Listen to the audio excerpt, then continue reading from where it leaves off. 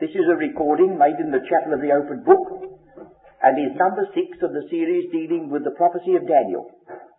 It is our custom at this meeting to read a portion of Scripture together, and those of you who are listening to this tape recording, if you care to join us, will you switch off for a time while we read together Daniel, the 11th chapter. I don't know what you think about a passage like that, friends. If anyone says it's simple, I think we should say they were speaking figuratively, at the least.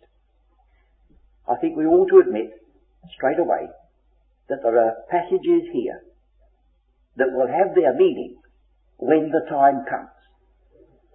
But there is no intention on the part of God that we should be so given every detail so clearly that we become second-hand prophets and speak emphatically with regard to what is yet to come.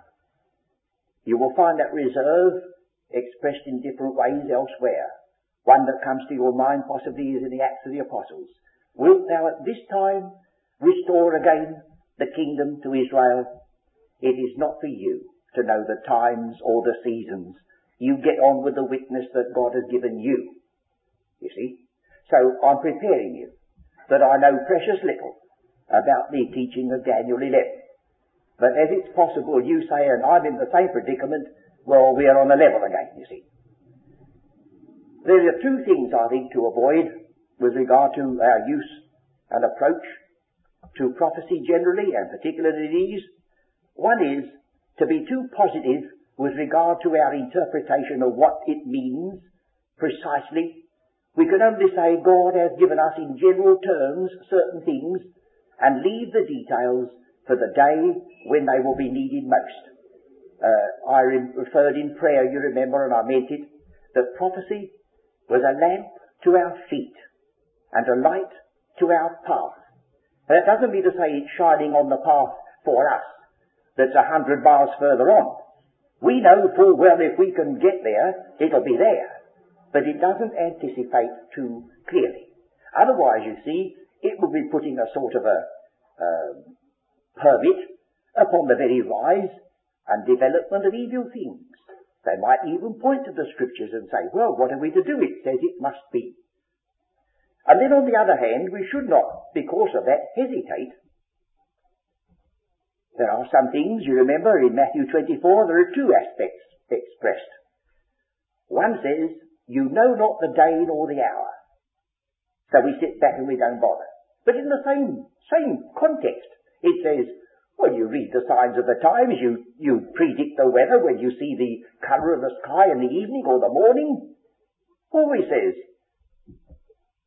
I quote your own statements, when you see the fig tree putting forth its leaves, you say that summer is nigh, so when you see these things coming to pass, you know that he is nigh even at your doors.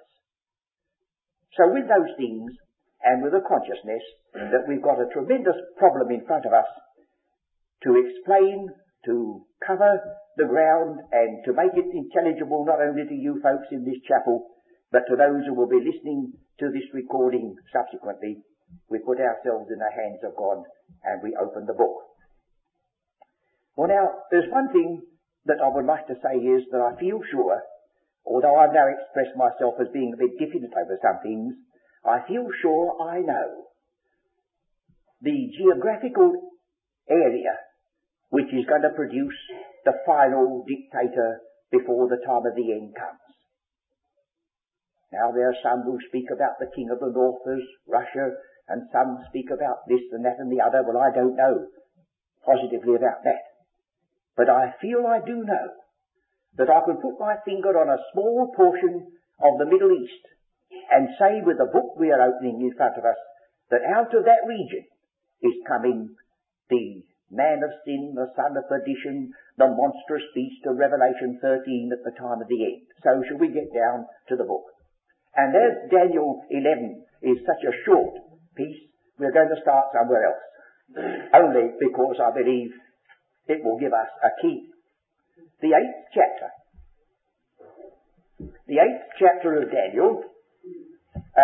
I'll give you a resume without reading the first half of it, then we'll pick up the interpretation. Daniel, in the third year of the reign of Belshazzar, he had a vision, and he saw a ram and a he-goat in conflict. And the he-goat defeated the ram.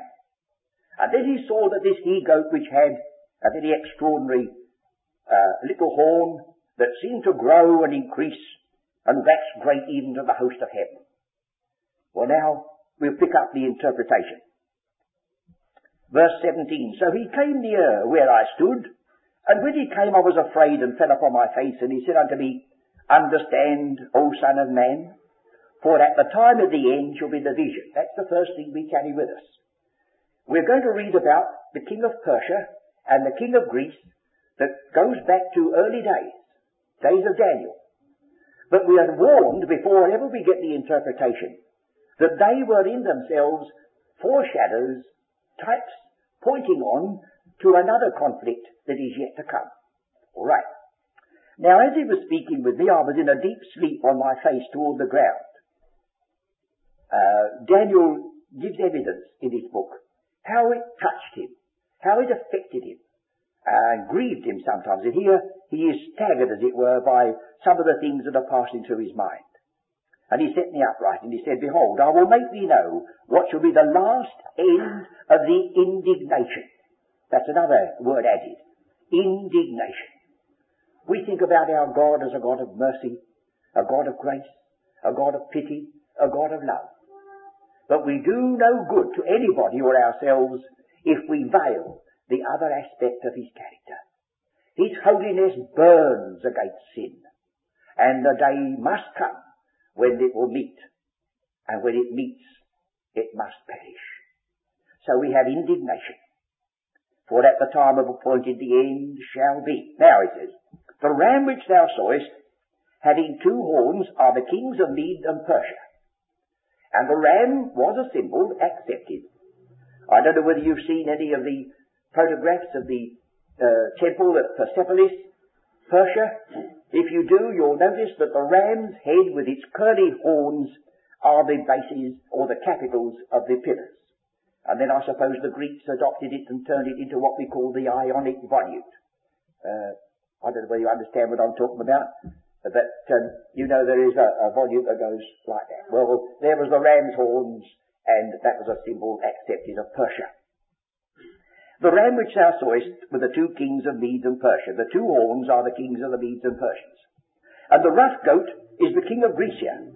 And inasmuch as the word Aegean, which is the word we speak about, the Aegean Sea, is to do with Greece, it was named because the settlers are supposed to have been guided to follow a goat, and where the goat went, they went, and where the goat stopped, they settled. And so now we've got these two symbols. One is Persia, and one is Greece. And you see that after the conflict was over, it says in verse 22, the great horn between his eyes is the first king. Now it's common knowledge with most of us that the first king of Greece in the succession from Nebuchadnezzar was the one that we know as Alexander the Great. And he did one thing that he didn't know about himself. He did one thing to further the truth. He made it a point that wherever he led his victorious armies, then the Greek language would have to be spoken. So that when Christ came, Greek was spoken practically in every country bordering on the Mediterranean. So that the Word of God could be written and circulated immediately. It's good to know that God can overrule these things and use even Alexander the Great. You remember that at the age, was it, of 33, he's supposed to have wept because there were no more worlds to conquer. He made a mistake, friends, didn't he?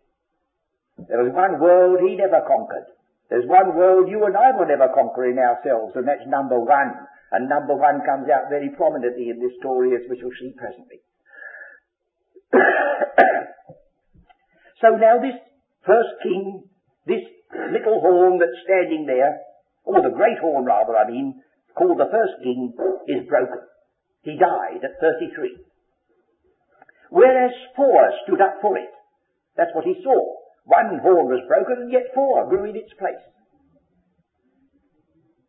but not in his power. Very difficult to find a successor for a man like Alexander the Great. So his kingdom was divided. Now the kingdom of Alexander the Great is divided into 4 parts, quite apart from Daniel's prophecy, part of ordinary history.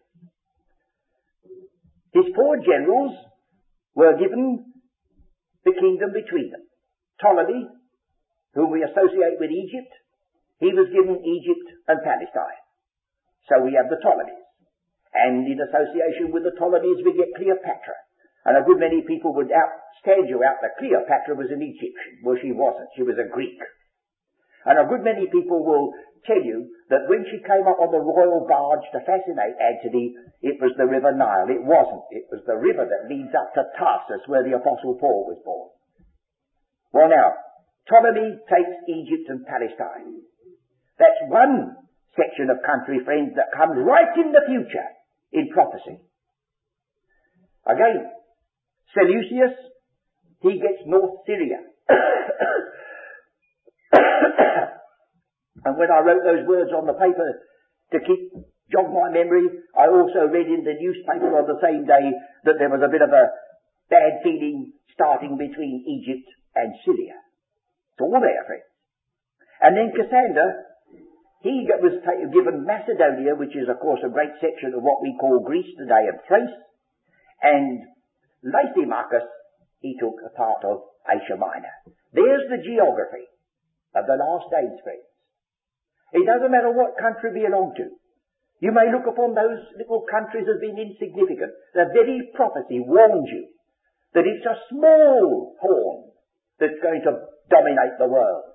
And he's going to do it by deceitfulness and by flatteries and by diplomacy that will outmaneuver the greatest.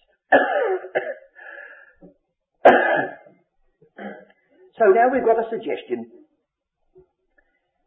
that out of this 4-fold division of Alexander's empire is coming this one. Now in verse 23, and in the latter time of their kingdom, so again we move from early days, not to the actual Ptolemy and the ones who ruled in those days, but to their future successors. And in the latter time of their kingdom, when the transgressors are come to a full. There's a point there to weigh over, friends. That's a strange thought, isn't it? If you return, don't do it now, but if you look at your leisure at Genesis 15, where Abraham is expressing his concern to God, and God tells him that although he had come out by faith, and although he had taken possession of the land of promise, yet his seed, instead of inheriting it, were going to be afflicted by another people, and they would not return again until the 4th generation. And then it adds these words, for the iniquity of the Amorite is not yet full. So the chosen people of God had to mark time in affliction because God had given a limit to wickedness. And until it reached it, they had to wait. That's where we are.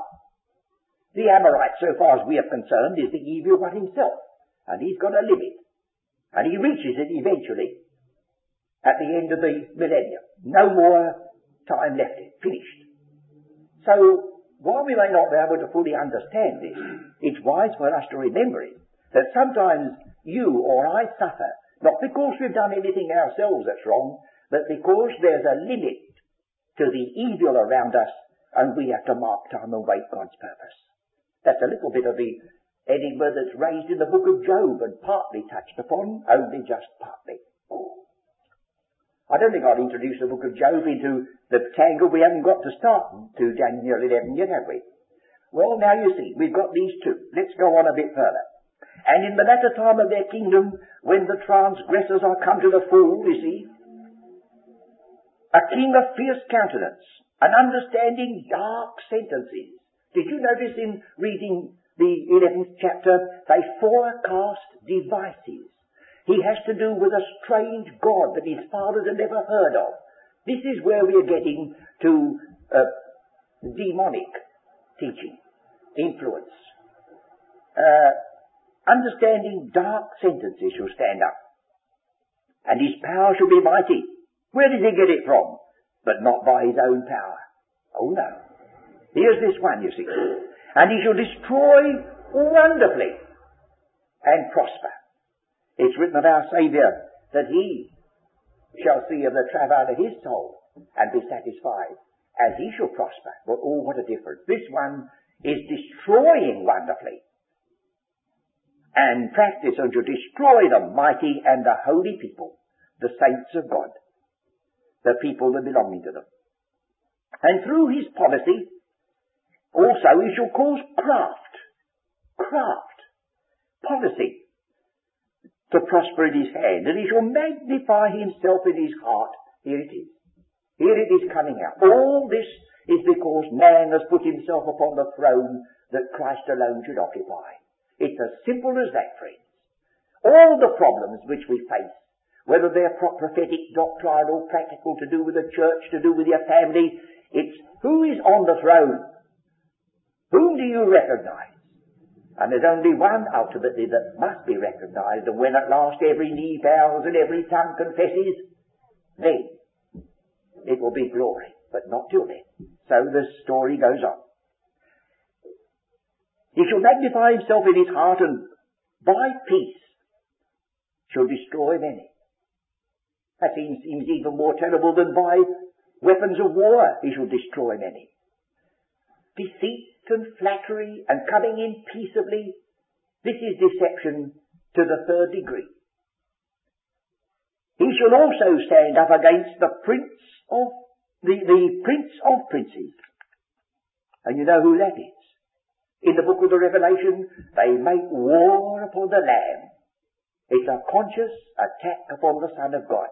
They are going to fulfill the words of Psalm 2 when they gather together against the Lord and against his anointed. But it says he shall be broken without hand. Then you're told in verse 27 that Daniel fainted and was sick certain days. Afterward I rose up and did the king's business, and I was astonished at the vision. But none understood it. He doesn't say he fully understood it himself, but nobody else apparently did. Well, now you'll find that comes again in chapter 11. It's a sort of a very easy preface for a more difficult chapter. Now, before we go any further, let's get what benefit we can from the outline, the structure. There are some folks who set these aside and say they're of no use. Well, you just sit quiet if you're among that number, but some of us find it's a very valuable thing to be able to lift out from all the details some outstanding features. You know the proverb that some people cannot see the wood for the trees. Well, this helps us to distinguish between the wood and the trees. And if we don't get any further than that in this study, well, I've done something, haven't I? So will you now notice that the first verse of chapter 11 assumes that you know chapter 10. And the last verse of chapter 11 leads on to the opening verses of chapter 12. So here it's embedded, you see. Now in chapter 10 we have the angelic dominion, and that's the introduction. Michael is now in view, but we must leave that to speak for itself later. He says, and now I will show thee the truth. But before we look at details, let's get a glimpse at this chart and see how it helps us. I don't know whether you notice one thing about this. A king shall do according to his will. That's the first member. Third verse. It's repeated in verse 16. A king shall do according to his will. And the vile person, he does according to his will. And in verse 36, a king shall do according to his will.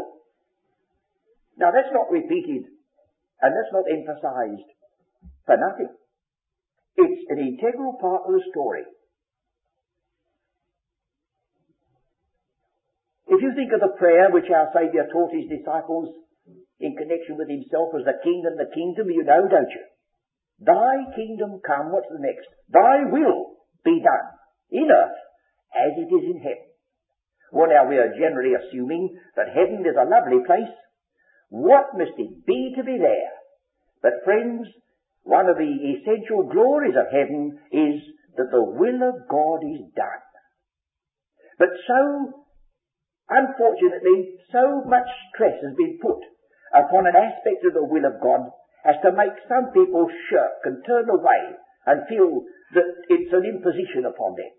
But ultimately, there can be no peace, there can be no glory, there can be no life itself where there's a clash of wills, and especially if it's a clash of wills, and on the one side is the will of God. If we think of our Saviour as the perfect example, if anyone could have expressed his own will and done it, was himself, for he was without sin. But he said, I came not to do mine own will, but the will of him that sent me. When he was set aside and his mighty works were discredited, he said, even so, Father, for so it seemed good in thy sight. That was his attitude. And so we see this one point, that as long as there are those whose will is antagonistic to God's, you will have the terrible state of affairs with which we know something about and which we're slowly or perhaps rapidly moving to their climax. So we've got that picture. The next one is, in verse 6, a king's daughter is brought into the story. And in verse 17, the daughter of women come into the story. And then you see at the bottom, in verse 37, this particular one has no place for the desire of women. Isn't this another sidelight upon the movement of Satan? God looked upon man when he created him, and he said, it is not good that man should be alone. I will make a help meet for him. And the moment that was said, Satan made up his mind that I'm going to attack man through that. And all the way down the ancients, poor Eve herself, right the way down, you get this. And now at last, the great demonic anti-Christian king, instead of going head over heels into sexual immorality, I mean, he would have a good example. There was a man whose name was Solomon, the son of David, beloved of God, who got so tangled up that he got 1,000 at last in his harem. And he's lifted up as an example that even Solomon was led away by these outlandish women. And here's a man at the time of the end has got no room for them. Now you say, I can't believe that. But read the epistles of Paul.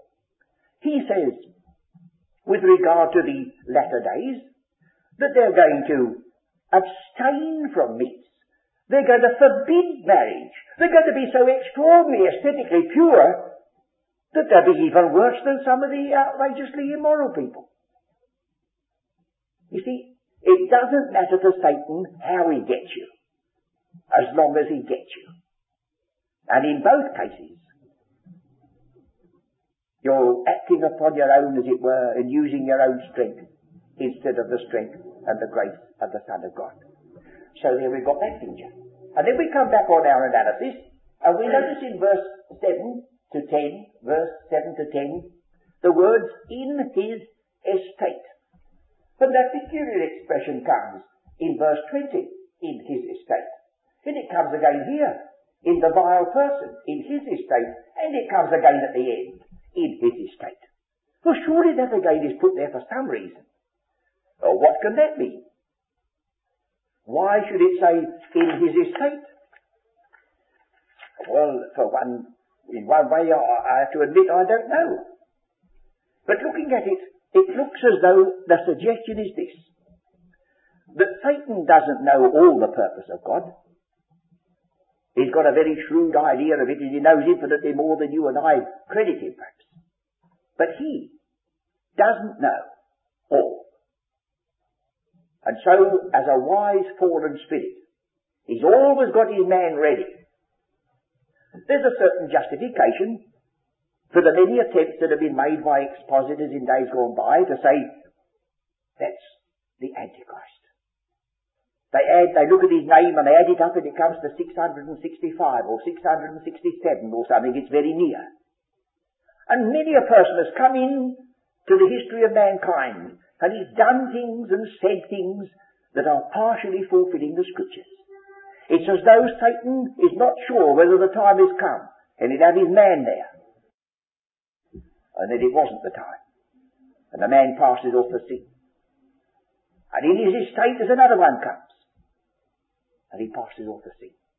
But one day, the man and the event will meet. And you remember in the book of the Revelation, when Satan is cast out of heaven and stands upon the seashore, the beast arises, and there's that monster which is going to dominate the earth for 7 years and break a covenant in the midst of the time.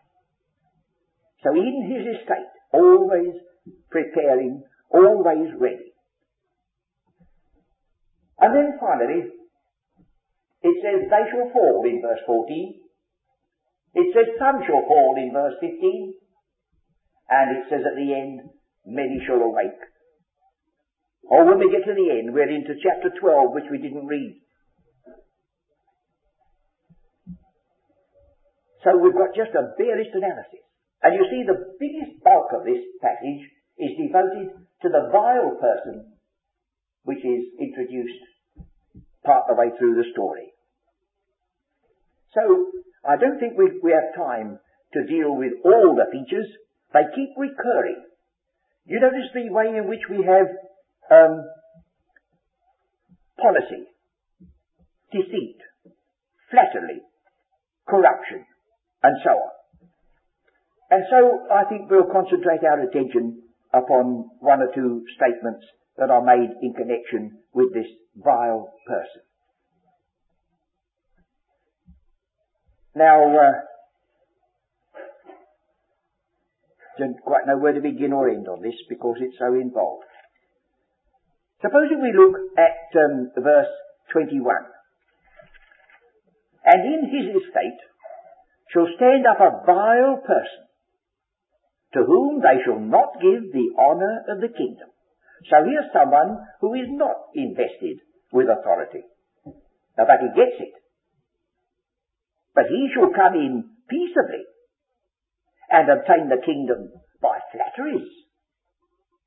So you see, there's more than merely weapons of war to be used in this. And this is characteristic of this particular one. We are told, among other things, after the league made with him, verse 23, now that assumes we know something. And we've got to yet supplement our studies by reading Daniel 9. Because in Daniel 9 we discover that this same vile person is going to make a covenant with the people of Israel to serve his own ends, come in peaceably, and when the moment suits him, break it. So it says here, and after the league made with him, he shall work deceitfully. For he shall come up and shall become strong with a small people. Because you see, some person may say to me, you don't mean to tell me that out of one of those tiny little countries, round just that back of the Mediterranean, is going to come the world dictator. All our eyes are looking upon one or two great nations that occupy the bulk of the earth, and we count their populations in millions, don't we? We say, oh, they're the ones. Yes, and that's where we're all going to be deceived, friends, because he says, no, a small people. But if this one has power given to him by the Prince of Darkness, well, he'll be better than battalions so far as his work is concerned. And he shall enter peaceably, even upon the fattest places of the province.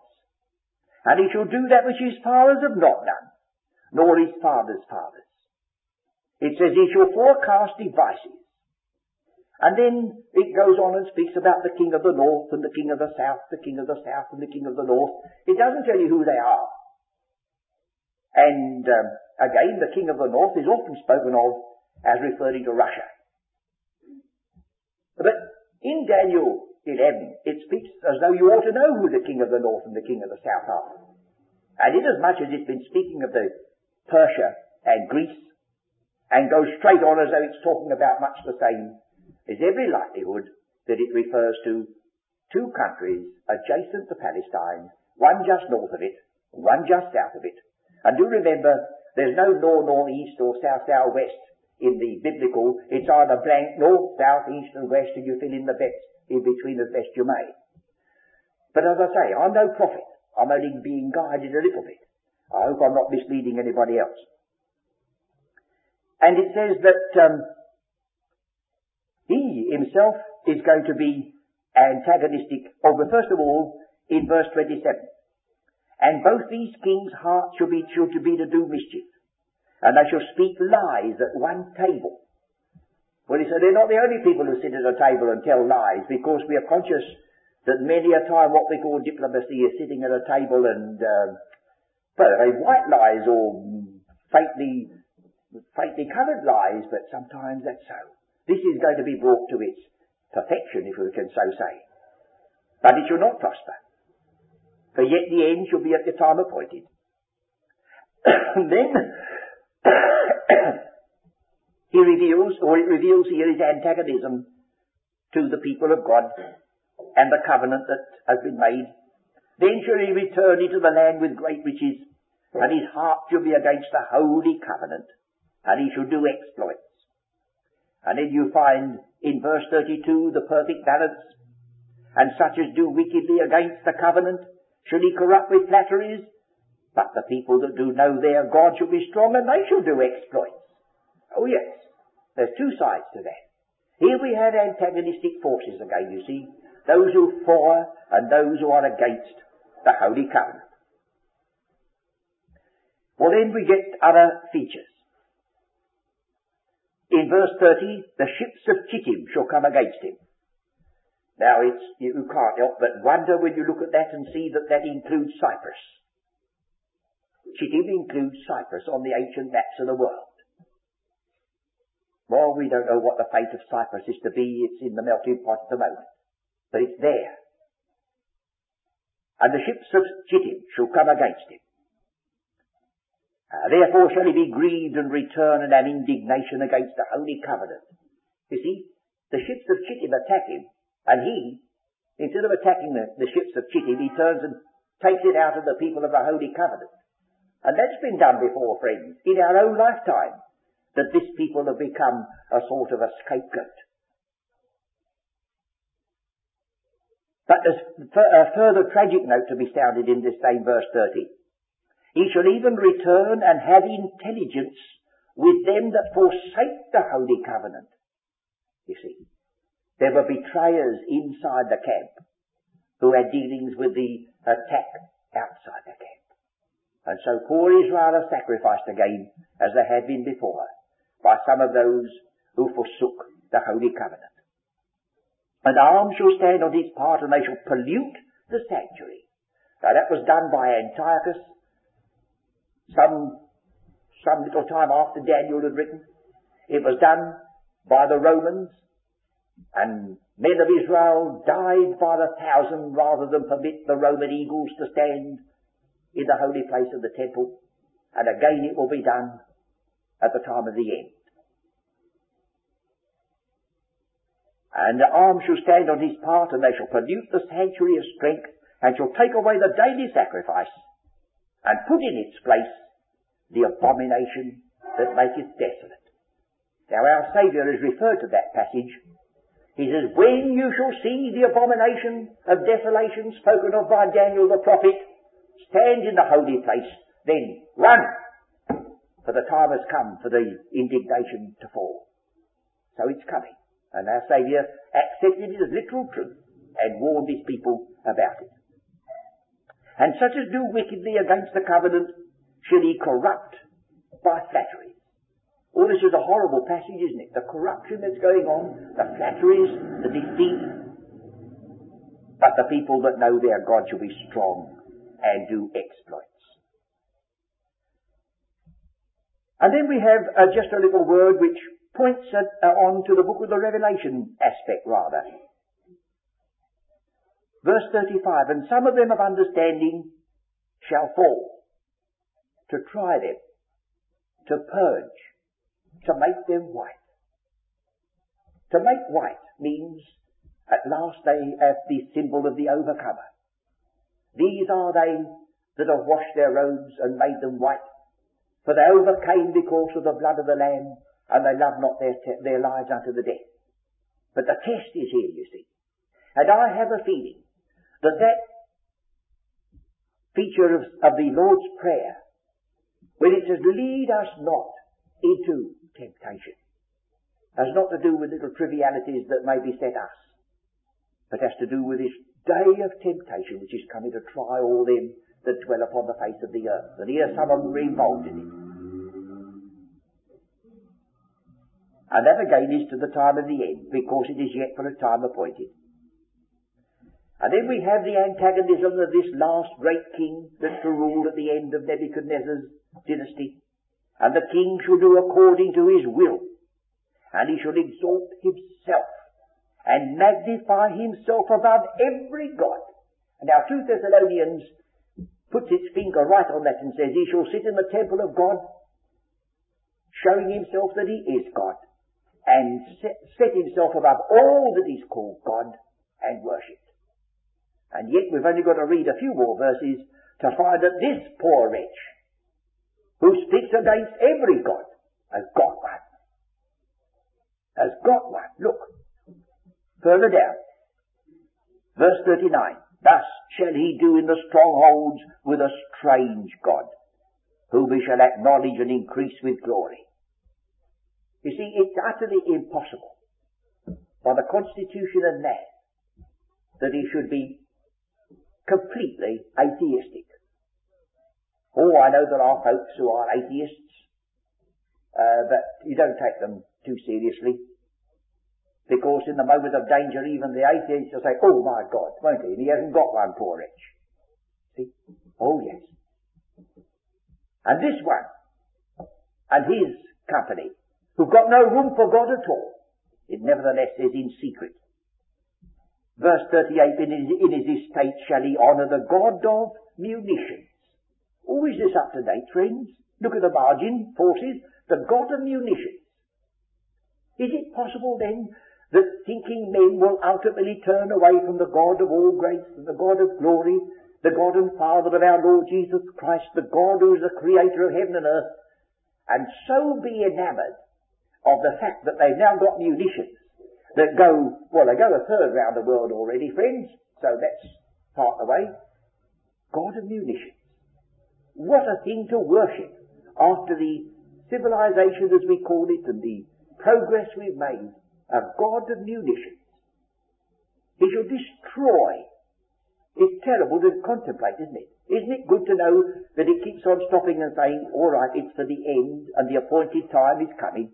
God's put a term, although it may seem a long time to those who wait.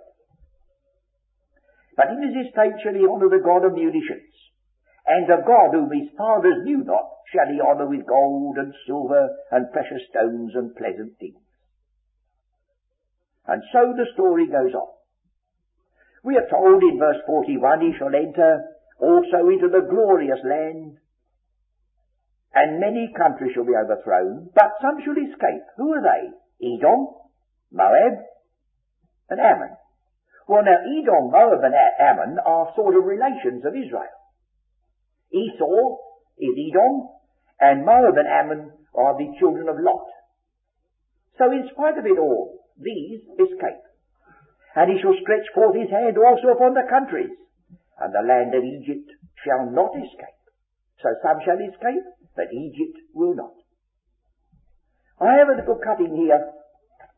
I don't know what to say, press it more, but this is dealing with that very moving moment when the Jews, who had been living in Yemen, right in the backlands of Arabia, suddenly moved.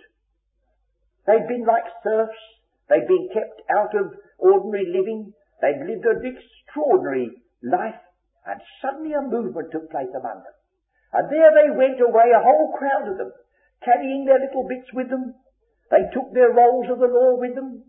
And by the time they got to the edge of the land of Palestine in that direction, they were so starved and so emaciated that when they emptied the aeroplanes and put forms in, they put about 3 times as many people as it was designed to hold. And then we are told that the pilots were a bit alarmed when they saw this crowd of people coming in. What are they going to do if they start panicking when the airship goes up? And these Yemenite Jews sat there and took the airship in their stride. For God had said, I will carry you with eagle wings. And here's the eagle wings carrying us. You say, oh, you don't believe that. No, but they did. And God must mean something, mustn't he? Well, it says here, only a handful of Jews in Yemen had ever seen a plane before or even an automobile. With considerable trepidation, the crews prepared for the first flight from Aden.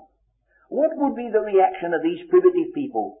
Thousands were to be transported. The first flight would indicate what might be expected. Slowly men, women and children made their way up the steps, took their places on the benches, sitting cross-legged and waited in wonder. The crew was wondering too. The roar of the motors, the movement of the plane, the sudden lifting from the ground, any of these could cause a stampede in the plane. A rush to the door, a crowding of all to one side, or an attack upon the crew might wreck the plane. But nothing did happen. Everyone sat quietly, open-mouthed and breathless. Then the plane moved off and was airborne. Soon it was flying smoothly with its strange human cargo. The Yemenites just smiled and explained that God had promised that they shall mount up with wings as eagles. Here were the eagle wings provided to bring them back to Zion. Surely it was time for the Messiah to come. May be he waited them in Israel. Probably no other prophecy in the Bible has had such an indisputable, unambiguous fulfillment as this phrase. I will say to ye men, keep not back. Now that's not in your Bible, you see. It says in our Bible, I will say to the south, keep not back, and south might be anywhere. But this is specific in the Bible. I will say to ye men, keep not back. Obviously God has not spoken prior to 1949, for there they were, and had been there for centuries. Though there had been some who had been able to steal out of Yemen, and eventually to reach the land of Israel, yet their numbers were small and their flight was accomplished with much difficulty. In the year 1949 saw the Yemen Jewish population at the lightest it had been for centuries, yet by the end of 1950 no Jews were left in Yemen. Now if that's the case, friends, here we've got to a point.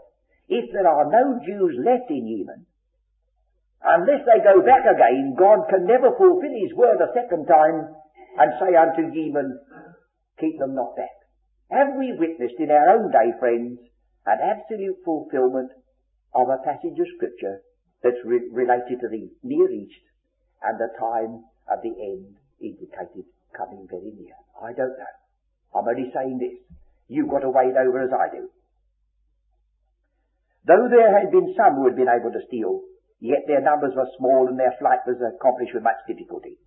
The year 1949 saw the Yemen Jewish population at the lightest it had been for centuries, yet by the end of 1950, no Jews were left to Yemen. This, the year 1949-50, unquestionably saw the fulfillment of that, God's promise to Israel through Isaiah 43:6. Whether we accept that or whether we don't, whether there's other interpretations that modify it or not, that is one of the many prophecies that must be fulfilled if God's word is to be completed. And you see, he doesn't hesitate, God doesn't, to speak 2,000 years before the event and call nations by names. Yemen, Edom, Moab, Egypt, Macedonia. Gives them all their names and knows whether they will be in existence then or not. None of us could have said so. Well, now we come just to the finish. It says there's going to be this conflict. Verse 44, tidings out of the east and out of the north shall trouble him. Therefore he shall go forth with great fury to destroy and utterly to make away many. And he shall plant the tabernacles of his palace between the seas in the glorious holy mountain. There he is in Palestine. Yet he shall come to his end, and none shall help it. And we are told at the second coming of Christ, he shall destroy this monster with the brightness of his appearing. Now, the sequel. After all that bedlam, does anybody say, and is thy God able to deliver thee to these people who are subjected to such a monstrous rule? Let's get the last few verses. Chapter 12. And at that time shall Michael stand up. You see, Michael is mentioned in chapter 10 and starts chapter 11. And Michael brings the story to an end in chapter 12. And at that time shall Michael stand up, the great prince which standeth for the children of thy people. Michael stands for Israel. So when it says the voice of the archangel and the trump of God, Israel are in view in 1 Thessalonians 4. And there shall be a time of trouble such as never was since there was a nation even at that same time. Well, there can only be one time of trouble that's like that. You cannot possibly have two times of trouble that are greater than any other times of trouble, for that's a monstrous impossibility. So here we have the day of Jacob's trouble. Here we have the time, the great tribulation, such as never was or never will be. And at that time, when it looks as though evil has reached its climax, at that time is the time for God to intervene. At that time, thy people shall be delivered. Now, if you can remember the outline of the whole of the book of Daniel, you may be clever people if you do, you know that the historic ends with the words, is thy God able to deliver? And the prophetic ends, at that time they shall be delivered. Surely those two portions ought to be kept well in mind. Everyone that shall be found written in the book. And then we have resurrection and disposition before the time of the end comes. Well, there are many things that we have to say, but we can't do much. I've got a note here that might be just an addition. It says at the end of verse 39, he shall divide the land for gain. I was rather intrigued by this word divide, because it seemed to have a little different context from what we might ordinarily say, divide. I wondered why. And being a bit curious, I looked it up. And I found that in Proverbs 5:3 it uses this very word and speaks about someone's words are smoother than oil. And in Psalm 35 it is translated slippery. Well, I say, it's a funny mixture. A word that means divide can be smoother than oil and slippery. Well, I'm afraid I don't know the answer to it, friends. But I have lived to hear this policy uttered, divide and rule. That obtained only a few years ago. And it was a slippery customer who said it. And these things which we have lived through may be all leading to the same exhibition in the vaster sense. Well, as I said earlier, you mustn't expect very much from me this evening dealing with Daniel the 11th chapter. I seem to have been going at it at a fair rate, but what I've said, you must weigh in the balances, and if you find any of it wanting, just put it on one side. But I'm conscious, as you are, that we are dealing here with a great depth. We are dealing with the antagonism of Satan and God. And the people that come into it are like pawns in the game, in the sense. And we only get glimpses. If you and I are associated with a field of battle, well, we must expect to be confused. We must expect to wonder what's happening at headquarters. And I suppose we call them all the names that were in our bad dictionary because we wouldn't understand. Well, let's do that with regard to the things of God. What He has illuminated, let's be thankful for. If it's still darkened, let's be glad that we know the God in whom we trust. And let's rejoice that in spite of all the darkness and the flattery and the deceit and the breaking of covenants and everything else, a day will come when everyone whose name is in the book shall be delivered. And that includes every believer that's put their trust in Christ, as well as the chosen people that were in view. For now we have before us one more chapter that needs to be considered, and that is Daniel the 9th chapter. We're going back on ourselves, of course, because chapter 8 led us on to chapter 11. Daniel the 9th chapter, with its prophecy of the 70 weeks, will round off as what we can do, best we can do, in giving pointers to the study of the book of Daniel. These studies will not be very much use to any of us if we just say, oh, that's that, we know the book of Daniel. But if they say to us, what a book it is, let's get down to it personally, then each one of us can wait upon the Lord, and we may make our contribution to the general stock of knowledge as time goes on.